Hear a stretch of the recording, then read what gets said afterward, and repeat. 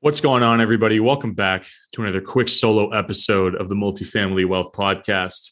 And in this episode, I want to call out all the operators and all the real estate investors out there that are half-assing their value adds. And basically, I want the takeaway of this episode to be not to do that. And I'll be getting into what I mean when I say don't half-ass your value adds. And this is actually a concept that I've talked about a little bit on Instagram, on LinkedIn. But it's something that I've really been mindful of these last few deals that I've done, especially deals where I'm bringing investor capital in. And I really want to be mindful of the velocity of money concept in terms of getting them their money back in a timely manner so that we as the sponsors start making money, through the promote on these deals, as well as just, I have my own cash in these deals and I want to get it out. But in terms of what I mean by value add or half-assing your value add, I should say, I'm going to paint a bit of a scenario here and then talk about a deal that we recently did where we really, kind of ran into this concept or ran into this issue, I should say. So to all the investors out there, does this sound familiar? You go out, you buy a deal with plans on raising the rents, implementing some kind of value add program where you're spending money on the property, whether it's both exterior or interior, and your exit is, refinancing, hopefully getting all your money out.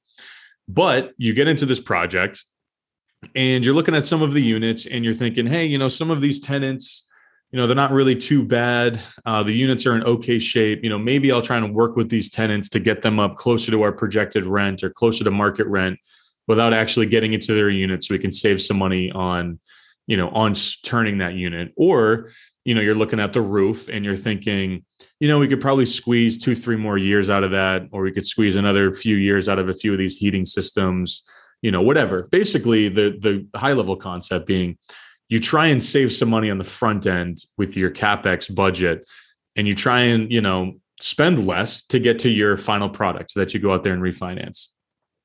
That's something I used to do a lot, right? Especially as I was doing my own deals and I kind of had less of my own resources to go out there and really commit to turning all the units in a building, to taking care of a lot of the major deferred maintenance, because it was my own cash. I didn't have a lot of it. And I wanted to really save the money and actually try and get to the finish line being a refinance by not worrying about a lot of those issues. So we recently did this on a deal in our local market. It was a 27 unit portfolio, where there was one building that had numerous one-bedroom units, and the plan was to renovate them and lease them out at $1,100. A lot of the tenants they were paying in, the 900s, low 900s. So we kind of worked with them to get to, 1075. And we actually signed leases with a lot of them for, between 6 to 12 months at that 1075, so that we could kind of lock in close to what we wanted to get in rent, but without having to spend the 10 grand per unit to renovate them. So we're thinking, hey, if we get these units to close to our projected rent without spending the money, that's kind of a win. Now, the couple of units that we did turn and we did renovate, we were getting a lot of interest at $1,200 a unit versus the $1,100 we projected. And we had no problem leasing them up at $1,200. And we found ourselves in a situation where we were like, damn it, we really would have loved to have turned those other units, and spent the money, bit the bullet, spent all the money up front and gotten to that $1,200, because we would have nailed down a better appraisal. We would have gotten a bigger cash out. We would have had less money in the deal. And on top of that, the deal would have been a lot easier to operate in the long term. And that's kind of the other side of this coin is we always want to be mindful of the velocity of money as it relates to nailing our appraisals on the refinance, but we also want to make our lives easier in terms of managing these properties into the future. So, and this is especially true for when you're raising money for a deal and you want to be able to predictably make distributions out to investors.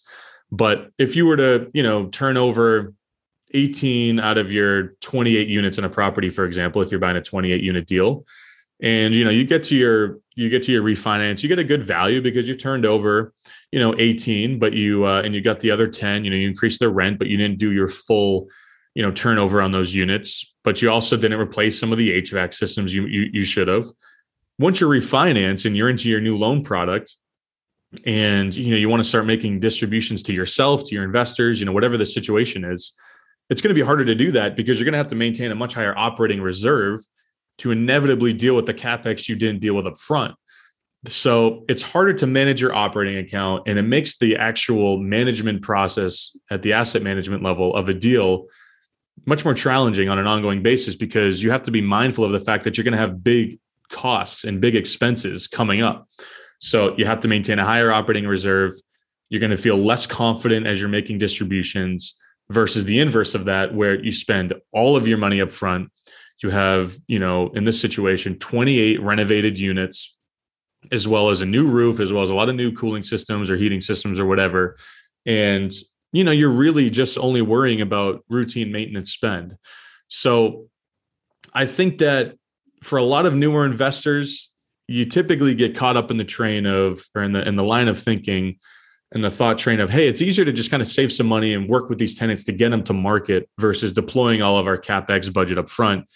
But you'll thank yourself when you get to the refinance if you do that. And, if you're raising money, it's going to be much easier to make predictable distributions to your investors if you do that as well.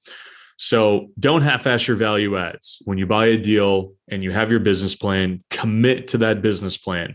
Spend your money, go all in on that, and make it so that it's an easier property to manage at the asset management level on the long term.